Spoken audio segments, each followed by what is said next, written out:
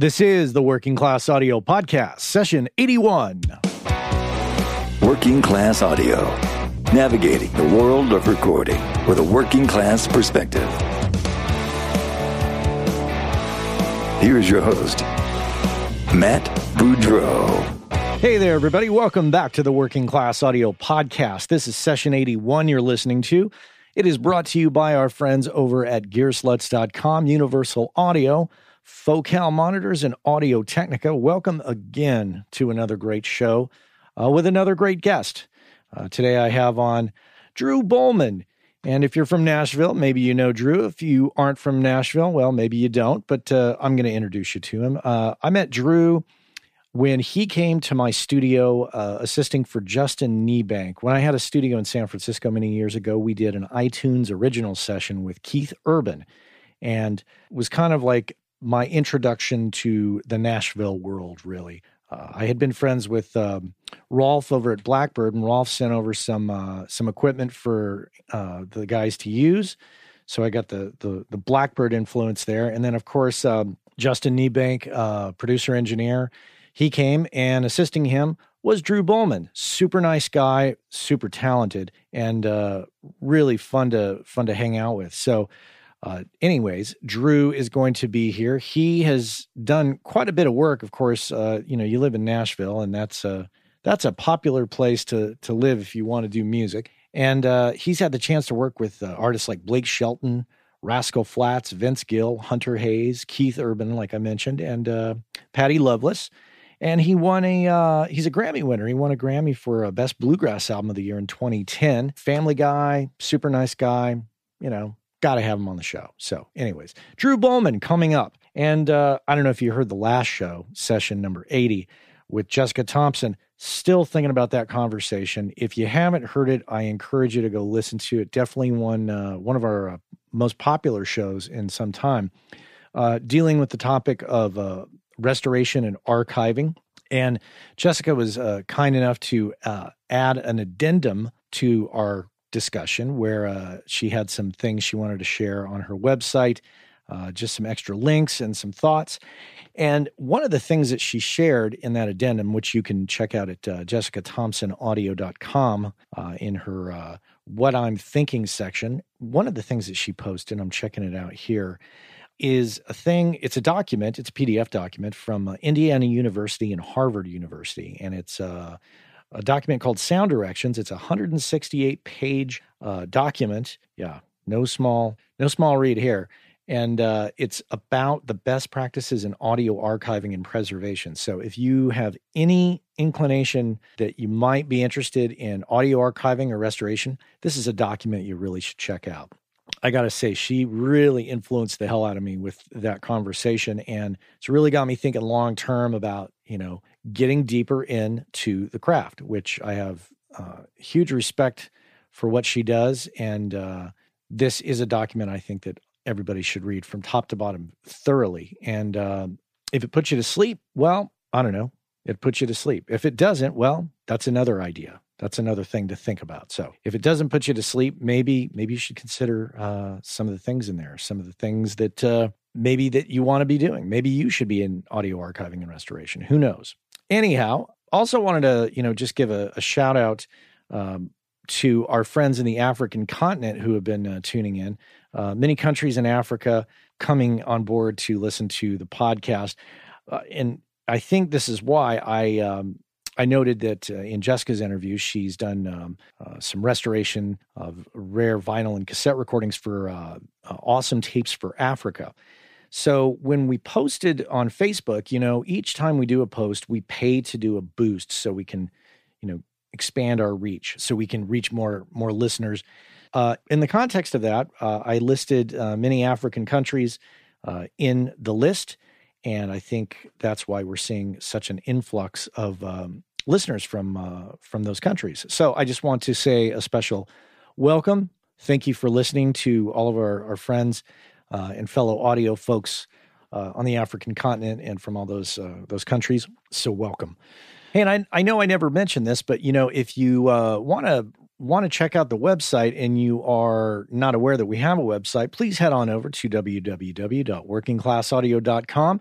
maybe you listen to the show via iTunes or some Android app or a Windows app, and you're not really clear that there is a website, but there actually is. And it's got the entire archive of everybody on there and write-ups about everybody, links and some special content from some of our sponsors. So head on over to workingclassaudio.com and check that out. Some of you have been reaching out to me through Facebook.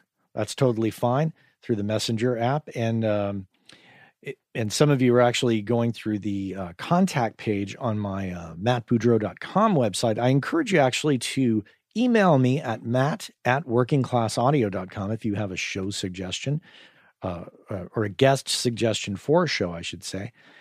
Yeah, and I mentioned it, I think, in the last show. If you do listen through some of these other aggregators like iTunes, specifically on iTunes, if you like the show, leave a comment in the reviews. That always helps, just trying to boost the awareness of the show. And more good reviews always helps. So there it is. So that's it. But I think it's time to talk to Drew Bowman. I do want to mention we have caught Drew on vacation, and he was kind enough to still do the interview, but he didn't have a DAW with him, so we're going purely on Skype. So the quality may not be what you're used to. So hopefully we can get a good connection here. So let's check it out. Let's get into it. Drew Bowman here on the Working Class Audio Podcast. Hey, man, how you been? I'm good. What's going on? It's 4th of July weekend, and I know. You're on vacation, and you're taking my Skype call.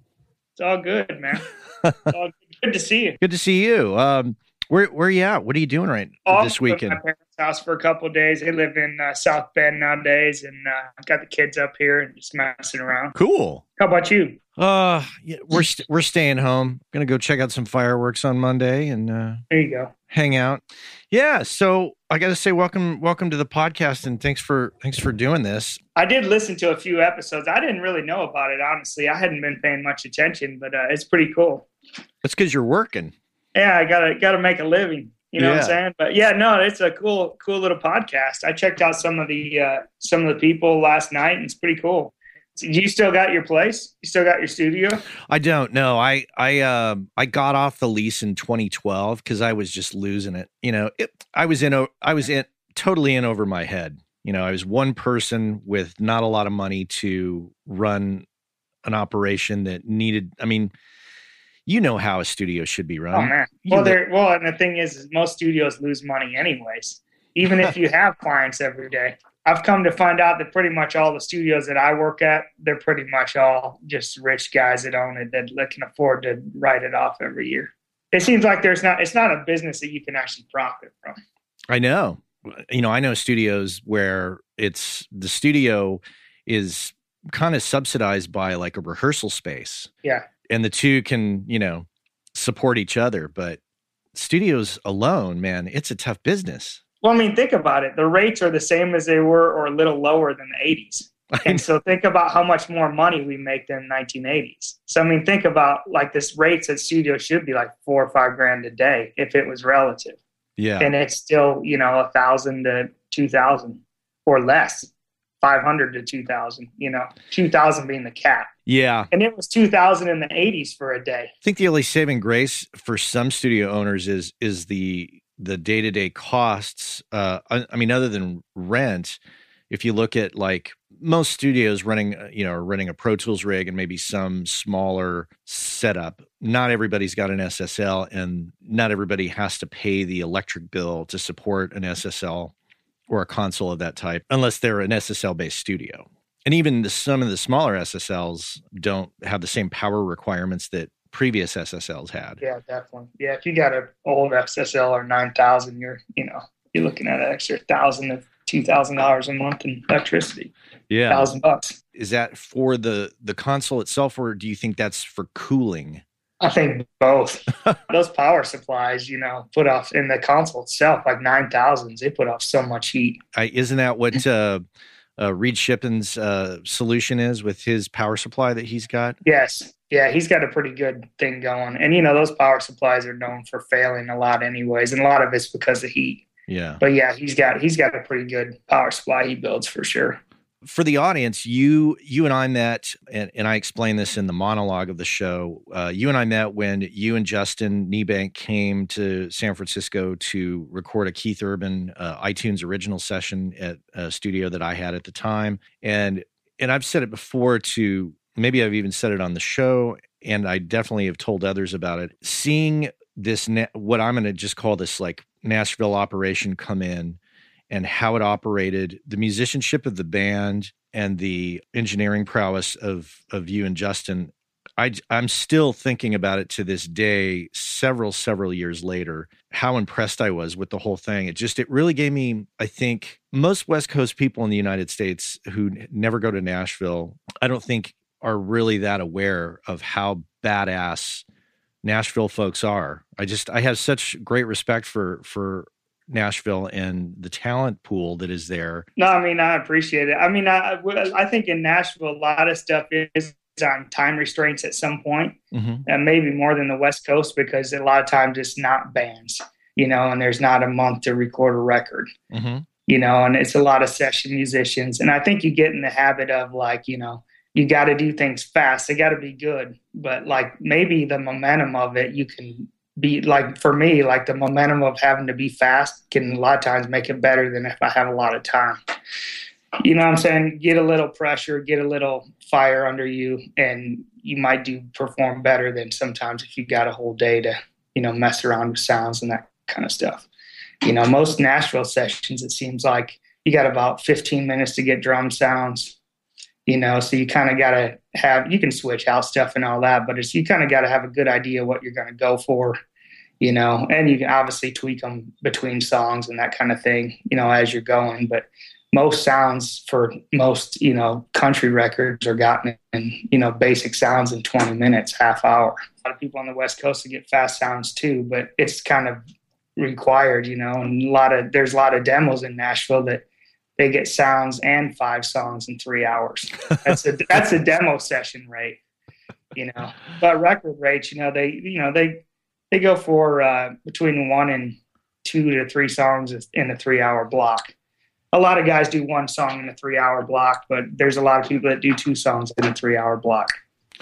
Well, also the musicianship, I think, is stellar. So half the battle is, let's say you're getting drum sounds. If you have a fantastic drummer with a well-tuned drum kit who is as prepared as you are, then those two minds of engineer, drummer coming together can really work quickly. Oh, for sure. All the musicians are killer. And like you said, all their instruments sound good. So at that point, you can just go for things. Hey, I want to go a little more this direction. And in 2 seconds, they can take it there.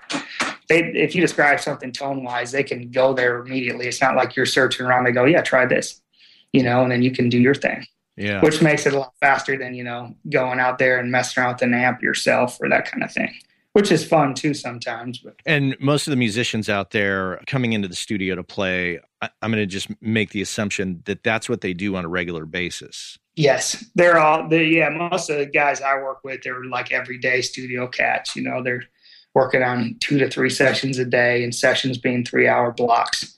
And it's pretty much in Nashville. A lot of the sessions do officially start at 10 tracking sessions, 10 to 1. They're supposed to get an hour break, 2 to 5. Supposed to get an hour break, 6 to 9. So there's kind of a common protocol that happens that everybody's familiar with. That doesn't have to be exactly that. It can be loose or it can move around a little bit, but that's kind of the union thing, and it kind of works, And like I said, people, they don't come in knowing any of the songs, that morning they write the charts usually and hear the artist doing it acoustic in the room with the guitar or some kind of demo that was made. They write the charts and learn it right then, and they usually come up with the hooks a lot of times. Wow. Amazing, yeah. Well, and see, the difference here is that it's so radically expensive, at least in the Bay Area, to live, that most of the musicians have day jobs, and they may have a day job with a tech company, or they may be, working a combination of working at a coffee shop and maybe driving for Uber or Lyft. And then they're trying to, fill in the gaps with playing. So they're not getting that constant playing all the time. And those that are doing only music are doing a lot of touring as well. So their availability is limited because they're coming in and out of, being home and getting, the stellar bass player that you love so much. It can be hard because they're, on the road and then home for a week, and you might get them for a day, maybe half a day if you're lucky. Anyways, so you're from Ohio originally, right? I'm from Toledo area originally. Yep. What prompted you to move to Nashville? I went to Full Sail and kind of was looking around trying to figure out where I wanted to go in terms of engineering and stuff. And I thought about going to New York or LA at one time, but just thought Nashville would be a better place to live. And then I'd heard about the musicians and all that kind of stuff. And I went there for a weekend and kind of looked at some of the studios, and they were pretty impressive. I didn't get a chance to go to LA or look at the studios in New York, but I thought I'd just give it a shot. So I moved there in 98, started interning at a place called the Sound Kitchen, and started being an assistant there probably by, early 99. Worked with tons and tons of engineers there. It was a good facility at the time. It was 7 studios. It was like 30,000 square feet.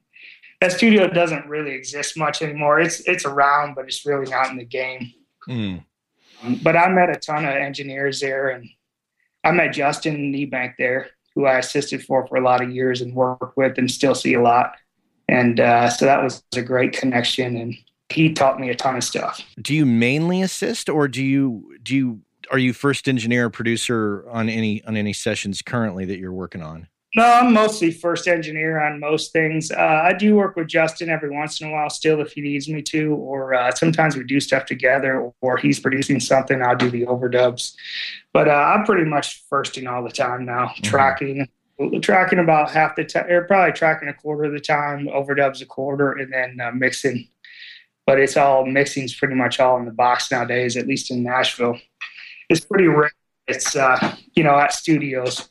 I pretty much mix in my house in the box, and even Justin mixes at his house in the box pretty much. Well, I'm a big in the box mixing fan, and always kind of gravitate towards those who do it, like Andrew Sheps does it, quite a bit. So is there ever any stigma in Nashville about mixing in the box, or are there different camps of people? There's different camps for sure. I think there was a lot more stigma 5 years ago. And I think people have kind of realized, hey, if you know what you're doing and you have the qualifications, you can kind of make in the box sound as good as out of the box. It's like if there's not as much top end, you add a little more. If you're a good engineer, you pretty much can make anything sound good. And in my opinion, in the box, it's more flexible, and you actually, when you get used to it, it's really hard to go back to mix on a console. At least for me, it's like you want to go do something really quick, automate something. You're like, oh, I can't do that. It's 20 steps, and it's like, you automate the small fader cut and all that kind of stuff that we used to do. You get used to it and you get spoiled. And then also in Nashville, I'm probably out there too. It's workflow too, because you've got, somebody wants to pop something up and make a quick change, and they already mastered once, and it's a 5-minute change if it's in the box. If it's on a console, it's a half a day, or bring all the gear in, plug it all up, recall it, $4,000 later. Where, if it's in the box, it's just a click. Interesting. Are there any tricks that the people that you run with or that you associate with like to use to bring more of the traditional methods and or sounds into the in the box mixing? Some people do the split out box stuff too, and I've done it before, where you split out 16 pairs, 8 stereo pairs, drums, and you have subgroups. That works pretty well. And there is some difference, I think, doing that. But at the same time, I think you can kind of compensate for that. In terms of like bringing stuff analog wise, I think a lot of the same tricks you use on a console in terms of the plugins and all that kind of stuff, it's all the same tricks, side chain compression, that kind of stuff. I use all the same kind of stuff that I would have used if I was on a console. Mm-hmm. It's just easier. Yeah. Are you mixing in Pro Tools? Yeah, I'm mixing in Pro Tools. Yeah. And it's, using a ton of UAD plugins, pretty much have most of those, and a lot of the Wave plugins, and there's so many great plugs nowadays. Some of the new ones is that Acme Opticon. I don't know if you use that yet, but there's a hardware piece out for that too that I bought. It's an amazing compressor. This guy out of Detroit made it, and it's worth checking out. Acme Opticon. I'll have to look into that. Yeah. Now, what about making a living and surviving. Now, Nashville, from what I understand, is still a relatively affordable place to live. And obviously there's a whole industry and infrastructure of music going on. So are you happy where you're at in terms of making a living and all that? Yeah, I've been fortunate. I pretty much tend to work 6 days a week still, and it's fairly hectic. And obviously there's slow times at some point, but for the most part, I've been, since '99, I've been pretty much busy. I've had a couple low points, but for the most part, I'm as busy as I need to be. And there's some days you're working on big budget records, and other days you're doing more custom records and that kind of stuff. But even when you're doing lower budget stuff, a lot of times you meet great people and you actually work on some really great music. And so it's really kind of nice to be able to do both.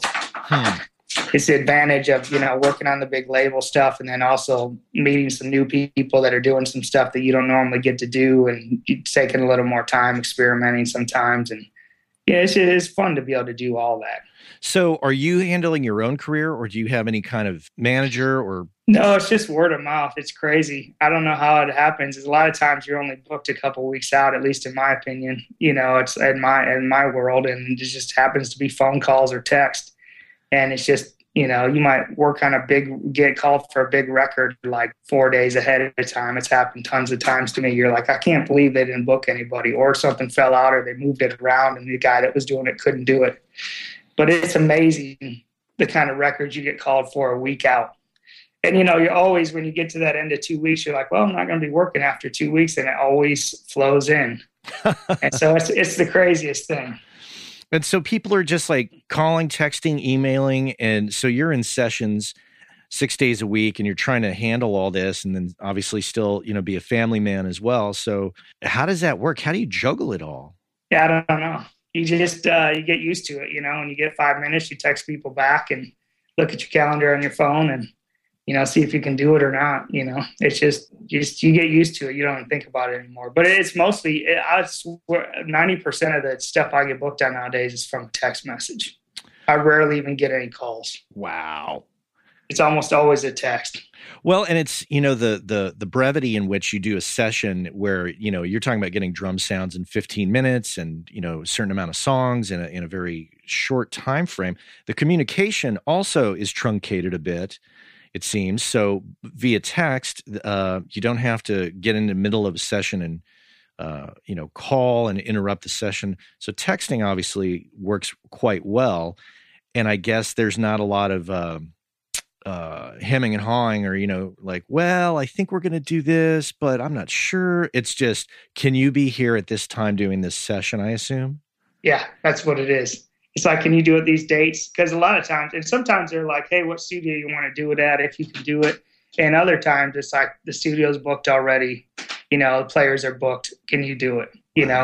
Or sometimes it's like, hey, we don't have a studio yet. Is there a place you want to work? Half the time it's like that. Half the time it's booked. So, there's some studios I like to work at if I get a choice, but there's really not any bad studios in Nashville. There's a ton of them, and they're all pretty great. And most of them have really great assistants that, they may not be staff there, but they work there all the time. So they feel like staff guys. And so they all know the rooms really well. I have a couple guys I like to use as assistants, but if they're not available, there's tons of guys that are great. And as far as, rates for across the board, is there just, I know that there's a protocol with like, when people take breaks at sessions and stuff like that, there's a lot of common knowledge stuff. Are the rates common knowledge? Is it just like everybody kind of works in a general there's, it's mostly day rates for engineers, as far as I know, at least, and it can vary, but there's definitely set rates. There's stuff you can get away with and stuff you can't, but I don't know what the rates are out there, but I would say the average tracking engineer in this town kind of rate for a big project is in the $800 a day range, would be my guess. If you're a tracking engineer and you're working on big projects, I would guess it's in that kind of average, a little more sometimes, a little less. Wow. Yeah, it varies out here depending on who you're getting, and it can be anywhere from, I know you're going to laugh when I say this, it can be anywhere from $200 a day to, $8 or $1,000, depending on who you're getting. Right. I mean, it can be lower here too, it can be a lot higher too. So it's, it's depending, is it a big country artist that's, been around a while and they've got, all session players booked and they're working in nice studios, it can be higher. But the budget happens to be, even the big budget records in this town are lower than they were 10 years ago by significantly. What about billing? How do you, you're working 6 days a week, you've got a family, you're doing all these sessions. How do you handle all your billing? Do you forget? No, I don't forget, but it can be hectic. I usually, I'm not that, I'm organized, but I do it in a non-organized way. I kind of just keep track of what I did on those days in my phone, and then at some point, I catch up maybe once a week. Or if I think about it every night, I go home because we have to keep track of the song titles and stuff like that because major labels won't pay you unless you have song titles on your invoices. And, kind of write down the song titles every night in an invoice. And so you kind of keep track of it that way. If you think about it, take 10 minutes when you get home, to write in an invoice. Uh-huh. And if you do that, you kind of never get behind. I haven't researched this, but I wonder if on Android or iPhone or iPad, if there's a billing solution that one can carry with them in a portable fashion to stay on top of this. That would be something that I should look into. You're right. That would make it easier for sure. Then you're not, writing it down twice or writing it on a Post-it note or something before you leave the studio. Yeah. Boy, there's a niche right there. Just find out what the particulars are of Nashville and use that as to standardize for engineers. For sure. Yeah. I mean, there are some engineers that use guys to bill for them. I know a few, but the problem is even if you got a guy billing for you, you kind of got to provide the song titles and stuff like that because they still got to know what days you worked, who was the artist, what the song titles were. I mean, the drag about billing, as you probably know, is it can take months to get paid from major labels. It can be 60 to 180 days depending on the label, and so it's more of keeping up with, hey, why haven't I gotten paid for this sometimes, But the thing is, if you're working every day, even if it's 60 or 80 days, it kind of all rolls in because you're working every day. So eventually it just rolls in consistently. Eventually it comes around. It comes around consistently. So it's like if you take 2 weeks off or something and at Christmas or something, you might feel a little hole. But I have an old friend of mine who's a doctor who said when he first started his practice, I said, how do you deal with billing and how does that work? He goes, well, it's kind of like taking dollar bills and shoving them down into a pipe. Eventually they're going to get to the end of the pipe and that's when you're going to get paid. I understand that. It feels like that some days. It sounds so hectic for you. It sounds, like you say, 6 days a week, family, billing, always moving, always getting stuff done. At any point, do you just carve out a set of time and say, I'm going on vacation or I'm doing this and I'm not working? And do people flip out and go? Well, I usually don't do that. I don't say it like that when I'm going to do it. I usually say I'm booked. If I'm going to, go out for a week. But I don't take that much. I usually take a couple weeks at Christmas. That's the time it's slow anyways, and kind of take a couple weeks off then. And maybe a week or so on the Christmas, or in the summertime, maybe a few days here and there. But, In all these years of working in Nashville, what are some of the things that you've discovered just from a navigating your career? What are some of the lessons you've learned or the things that you do to ensure that you continue to work? I think a lot of it's you got to get good at some point. But I think there's some guys that can sneak by for years without being, they're not bad by any means, but, you got to make people feel comfortable and, feel like they have confidence in you. You got to get good board mix. Like if you're tracking, your board mix should sound like a mix, even if your tones aren't perfect, make people feel like it's a record, keep things in balance, and you'll always work. You'll always track, in my opinion. If it sounds good in the control room, you'll always work. And, and then the other thing is, be able to handle crazy situations because things get hectic, especially when you're doing a lot of songs and you're moving fast and you got 10 minutes left and you got to get another one or something like that. Or if you have technical problems, be able to stay calm and get it solved fairly quickly. It's really the simple things and be easy to get along with, be fun to be around. It's just common sense stuff like any business, you're hired to help them. So you want to make sure that everybody's comfortable, everybody's having a good time. The other important thing for me on a tracking session for sure is making sure the cue mix is, headphone mix is perfect. In my opinion, everybody plays better, everybody's happier, everybody has a good time. And, in Nashville, I know they have that out in the West Coast too, but we have a lot of multi-cue systems, as everybody does nowadays. But I still like to give a normal 2 mix, where it's like a little heavier drum mix, but everything's in it except the vocal. So everybody can kind of push that up and then can add a little, more bass if they want, or a little guitar. But they're not making their own mix, and everybody's got a whole different mix.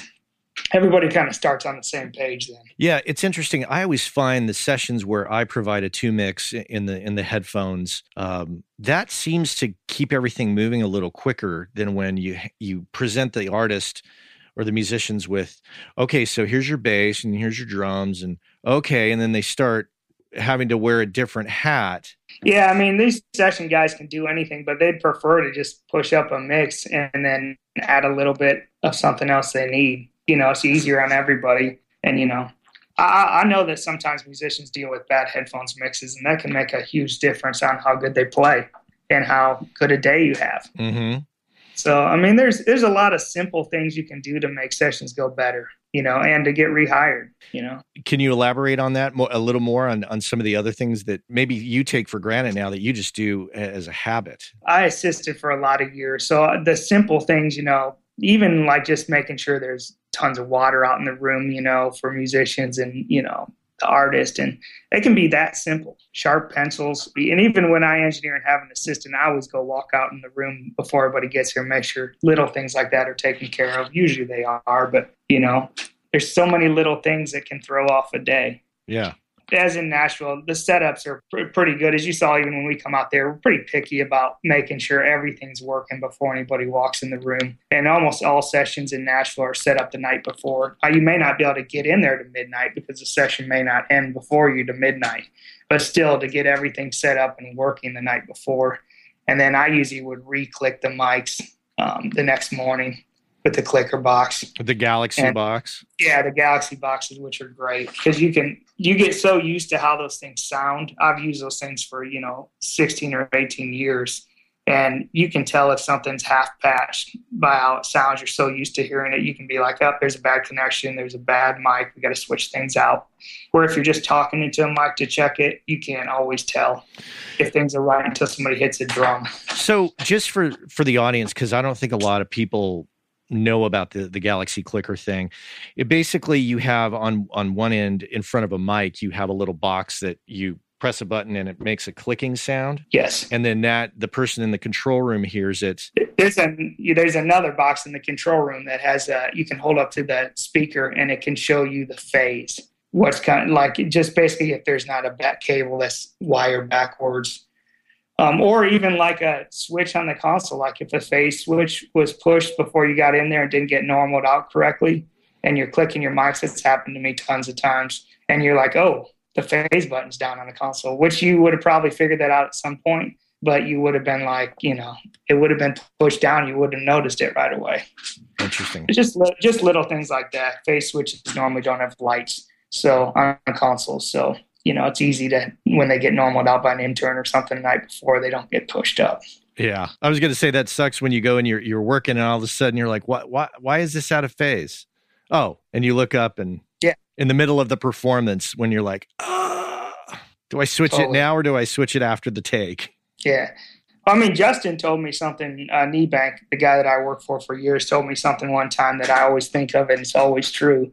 If something seems weird to you while you're tracking or getting sounds or setting up, if something seems like, I don't know if that's right, and you go, yeah, it's probably fine. It's probably not fine. You've been doing this for 15, 16, 17 years. If something seems weird, it's probably wrong. And pretty much always when that thought goes through my head, it seems weird or something doesn't seem right. If you let it go, you find out later it was wrong. So usually if that thought comes through my head, you start digging into it a little more. Or like, man, that mic sounds a little thin. It's probably okay. You've had that before where you're like, I don't know, it doesn't sound like, maybe it's just him out there. Maybe he's just singing a little different today, or something like that. And it's actually, a mic that's got a that end, is half patched or something. Dirty EQ switch.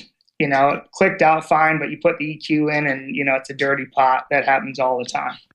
Okay, hope you're enjoying the interview here with our friend, Mr. Drew Bowman, here on the Working Class Audio Podcast. I want to take a sponsor break with our friends from Audio Technica for a sec. I want to hip you to a microphone called the AT2035. It's a large diaphragm condenser mic and super inexpensive, but very, very good sounding, very reliable. Large diaphragm, high SPL handling. It's cardioid pattern, of course. There's a low frequency roll off at 80 hertz.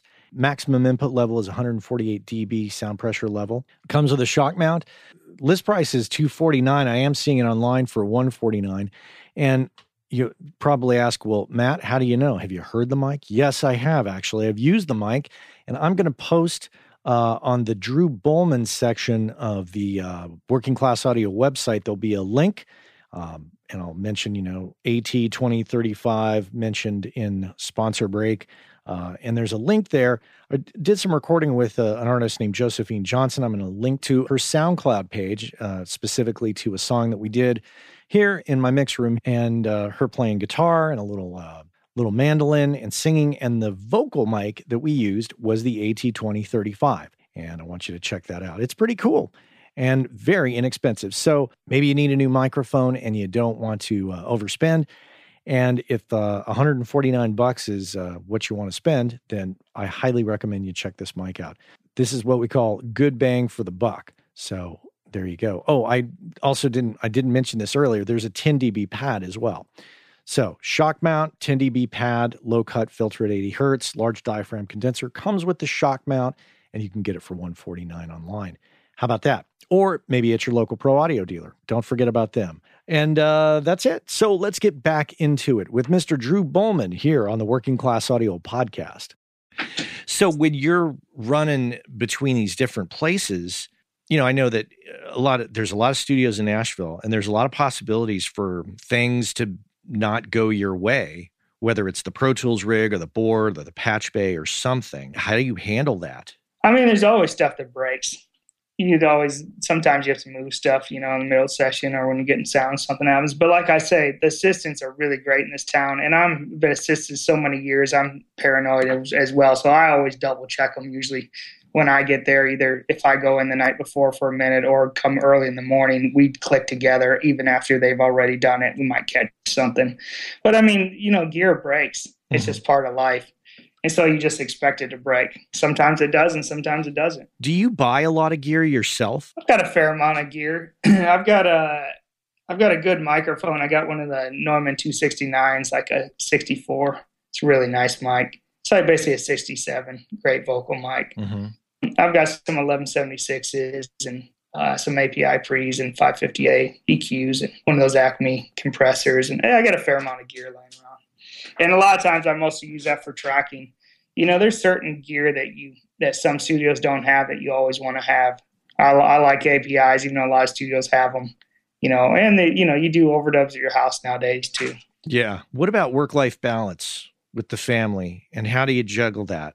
It's tough to juggle. I've kind of come to the terms of this isn't really a job. It's more of a lifestyle. It kind of can run your life, so you got to be careful about it. If you're home, and you can stop mixing at 6:30 or so and, play with the kids or whatever for a couple hours, and then you can come back to it late at night. There's a lot of that kind of stuff. It's hard to juggle though. You kind of, as a lot of engineers would say, you kind of got to come to the reality that you don't have a lot of life outside of this, just because it is very consuming, but that's why you have to also enjoy it, and get something out of it. It's tough for anybody to juggle any kind of relationship or family life, I would think. There are spurts where you're not busy, but it's either all the way on or all the way off. It seems like there's no 8-hour days. It's either you're working a lot or you're like, been off for a few days. So, at least for me, that's how it is. Do you ever get scared, like if the phone doesn't ring? I used to years ago. I kind of now go like, it's probably going to ring at some point. But I think, I don't know. I think you make enough connections, that it's something that, and you're confident in your skills. I think people are going to come back at some point. if you get that slow. Like I said, I've been fortunate. I haven't had to struggle with that tons, but it happens, and it could happen any day. You just never know. It's like any self-employed person, I guess, And there's a lot of great engineers, though. They're all great. There's a lot of, everybody does stuff different, but and that's a great thing about Nashville too. Most people are friends with most of those guys. And so that's the other tricky thing. If you get called for a gig that your friend always does, it's like, should I be taking this or not? I don't ever solicit for work. I just let it come to me because I don't want to be the guy taking the work from somebody else. That's an interesting philosophy and an interesting conundrum as well, because some engineers can be territorial. I've experienced in my past and get upset when, hey man, that's my gig. How come you're doing it? But in that town, I guess there's just so much quantity that there's enough work for everybody. Would you say? There's a lot of work. I mean, that thing that you're talking about does happen. And like, if I'm ever in that situation, I'll just say, hey, I was called for the gig and I could do it. I assume that you were booked. And sometimes it is that way. They called the other person first. They normally use, and he was booked, and it's the only days they could do it. And so they use you. And usually we all understand that because it happens to everybody. I think you can't take these kind of things personal, in my opinion. There's a lot of work. There's a lot of great people. You kind of just do your thing and do a good job, and it's going to come back around. It all sounds fantastic. It all sounds like, this, I don't know, recording utopia in my mind to some degree. But realistically, is there a lot of politics involved, a lot of BS that goes on that we're not aware of? I mean, there's always politics. Yeah. But, I don't have to deal with a lot of that personally. That's more producers have to deal with labels and, deadlines. And you obviously have to deal with deadlines. And that can be crazy because a lot of times deadlines, you're given a certain deadline to have a mix done or something like that. And then you're supposed to get it the week before on a Monday, and you're supposed to have it by that next Monday. And it's, 5 or 6 songs, and they may not get it to you till Wednesday. And it happens all the time, but they still expect it by Monday. And so you kind of cut out those days for them. It's just that kind of stuff happens a lot. So then you have to, figure out a way to make it work. Or they got there late and you had something else booked on the backside. And so you're trying to figure out how to shuffle around your mixing days or whatever and move things around. It seems like everything moves nowadays. So it's not like the old days you got booked a month out and it never moved. If a tracking day books a month out, I'm usually like, this thing's going to move. Yeah. Do you get suspicious of days that are booked that far out? Yeah. Yeah. It's probably going to move. Yeah. And then obviously the juggling factor where, somebody says, hey, I need you on a Monday. And then they move it and say, well, actually, we need you for the Wednesday. And then somebody else comes in and books that Monday. And then they say, actually, it's going to be on the Monday. Then you have to say, well, you told me it moves, so I booked. That happens all the time. Yep. And that's all you can do. But the thing is, most people are understanding because, deadlines move for everybody. It seems like everything's moving nowadays. I don't know why. And I don't know why projects get booked so last minute. I think a lot of it is, on a country project, they might cut 3 songs and then mix the singles and try to get a single going. And then if it doesn't go, they're less gun shy about going in and doing more stuff. And if it does go, they want to immediately get in there and do it and finish it and get it out. The records aren't done in Nashville like, okay, we're going to start recording today and we're going to cut 10 songs in the next week. It's like we're going to cut 2 songs and then we're going to come back 2 weeks later and we're going to cut 2 songs for 1 day. 2-day tracking sessions happen, 1 or 2 day tracking sessions. Sometimes you get 3 or 4, but in the old days it was like 5-day tracking sessions. But nowadays it's 1 or 2 days at a time, and then you come back for months, 1 or 2 days at a time for that same artist.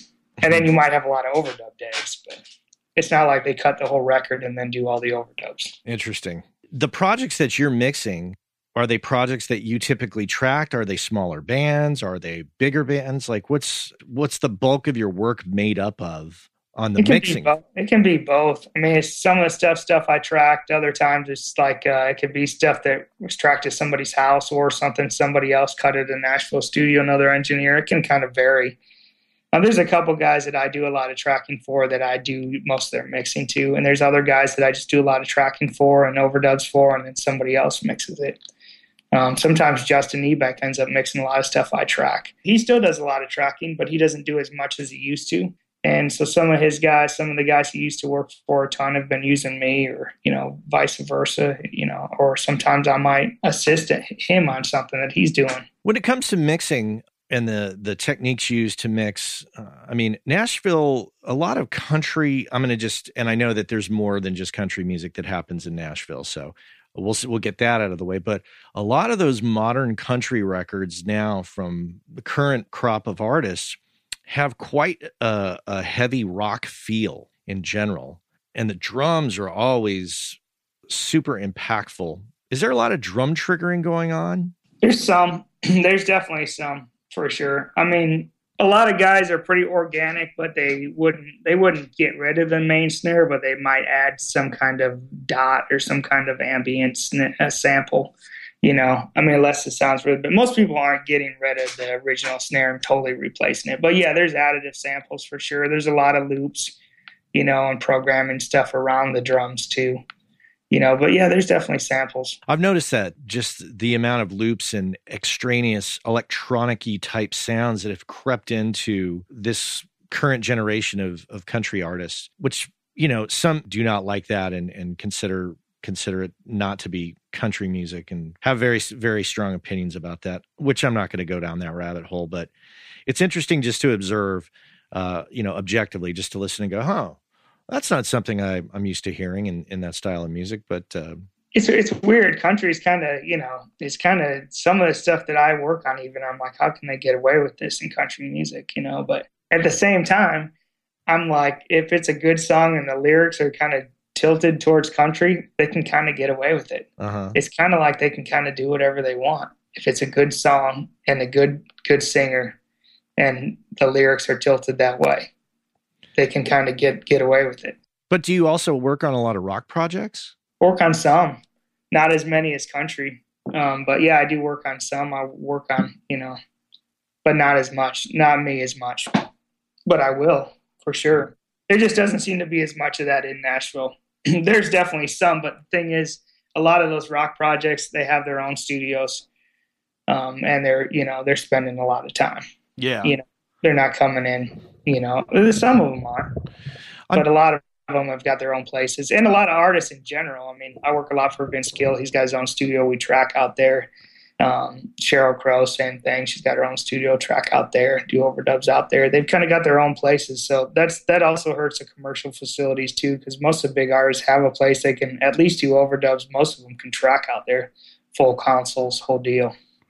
Yeah, that's definitely happened out here. Green Day, of course, has their own place. Metallica has their own place.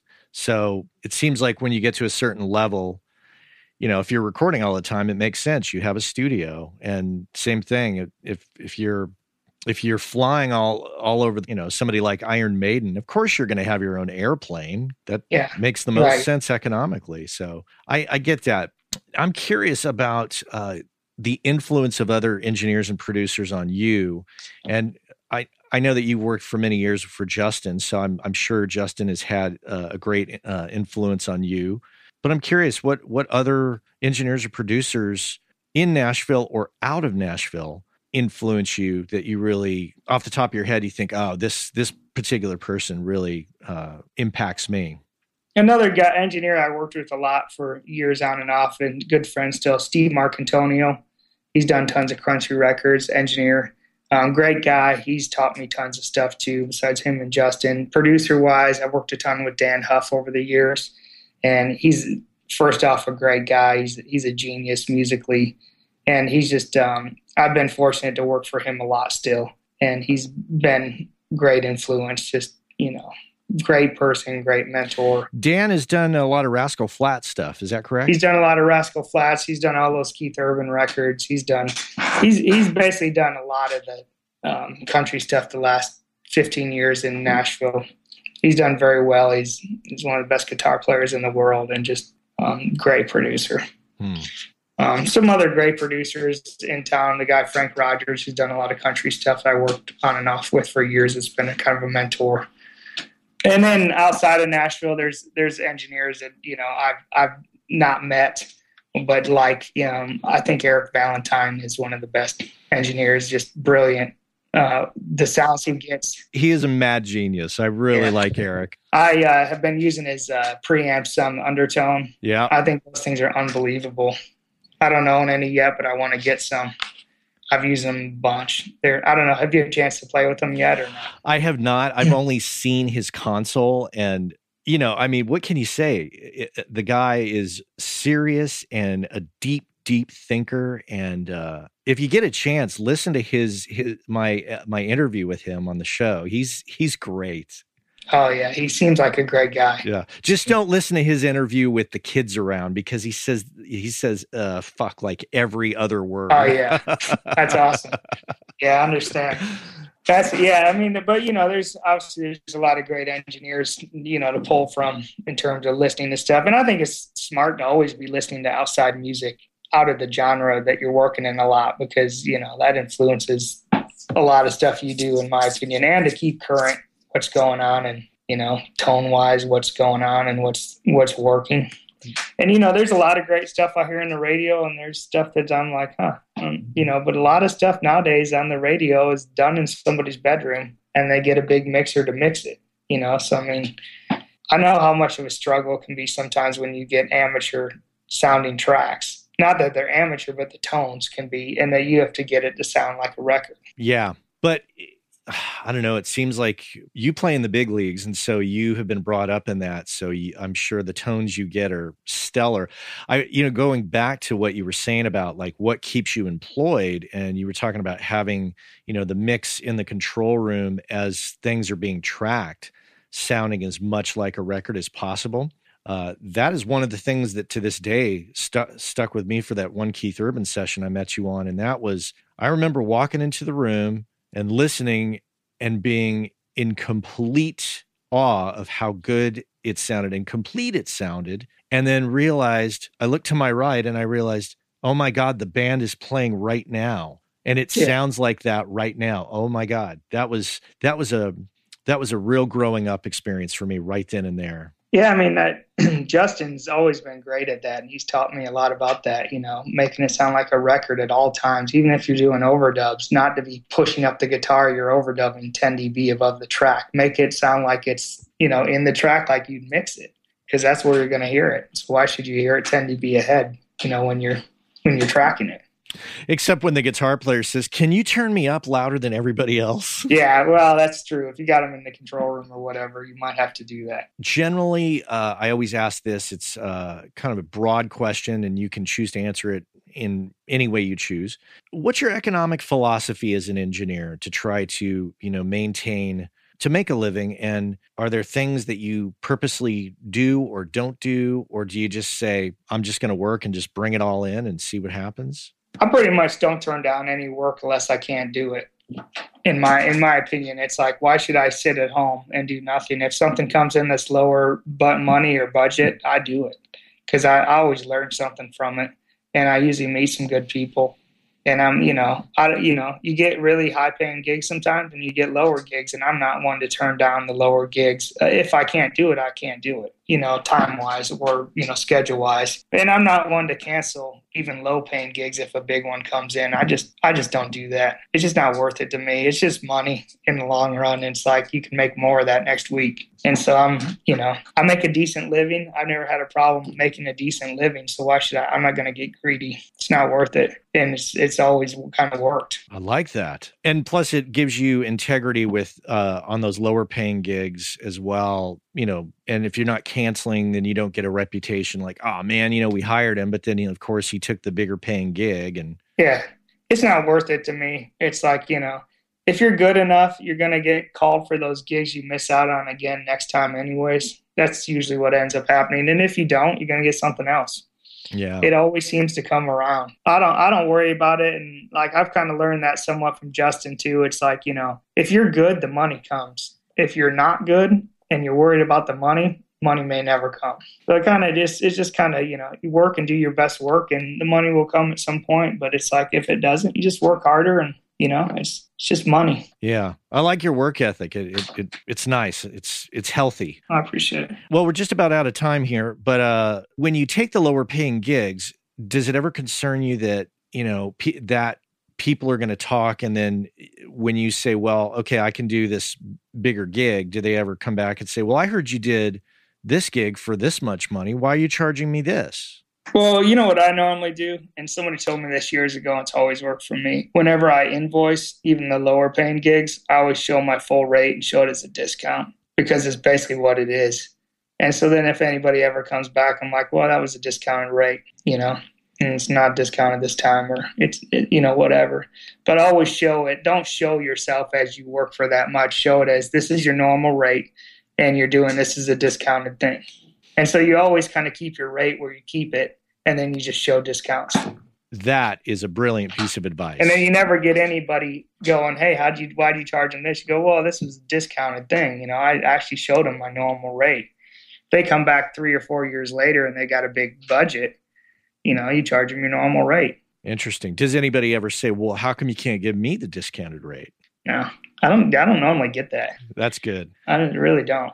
Okay. Well, that is a great piece of advice. That alone is gold right there. Well, hey man, I appreciate you taking time out of your vacation there at your folks' house to talk to me today, and really good to see you. Good to talk to you. I hope to come out to Nashville at some point. The amount of people I now know out there is grown so much that it seems stupid not to come out there to visit. Yeah, definitely. You need to. So yeah, it's a great place, and full of a lot of very talented and great people too. So yeah, I'd love to show you around. I know you know a lot of people out here, but if you ever get in town, I'd love to take you to some studios and show you some stuff. Definitely. Yeah. Socially, do you, I know you're busy. Do you spend a lot of time with other engineers? Do you hang out with Vance, or do you see Ryan Hewitt? Or I see those guys around. I don't know Ryan that well. I've met him a couple of times. I don't really know him that well. I do know Vance, and I do sometimes go to events where they're at, but I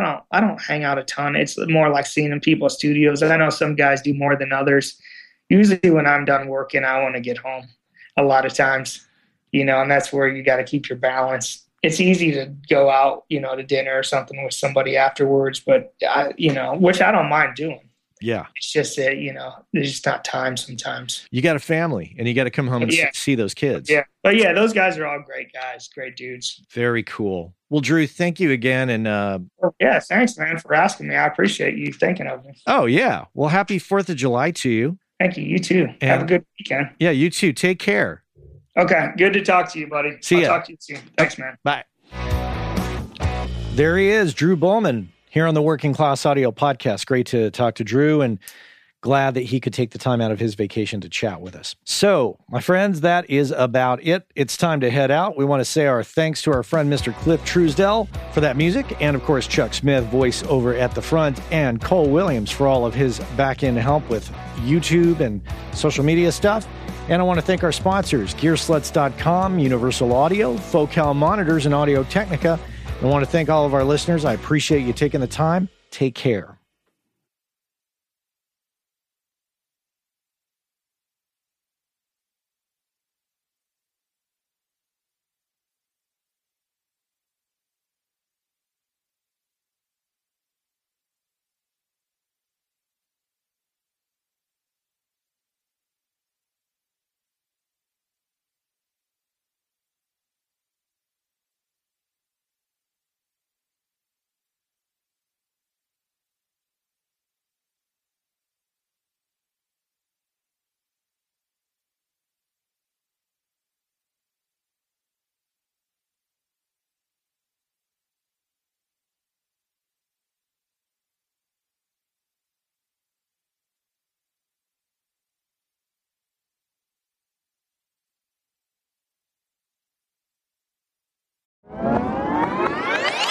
Hey, I know many of you are aware of this, but for those of you that aren't aware, Working Class Audio sponsors the forum over at gearspace.com called Audio Life.